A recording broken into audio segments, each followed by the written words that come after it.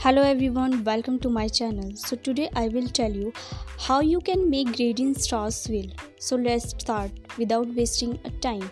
So first of all, you can take a star shape and make the shape.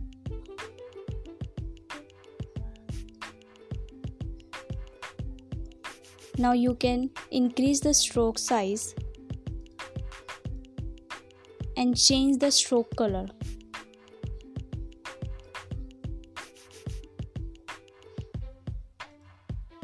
And go to the effect, distort and transform and change some transform effect properties. Horizontal is 92% and vertical is also 92% and change the angle is 3 and copy is 19. Press OK. Now see, this is the star swirl.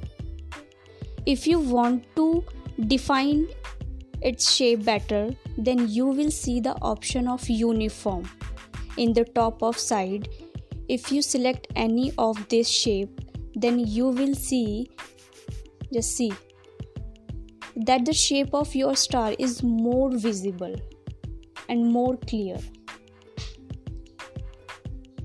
Just select and see. And I choose this shape and increase the stroke size.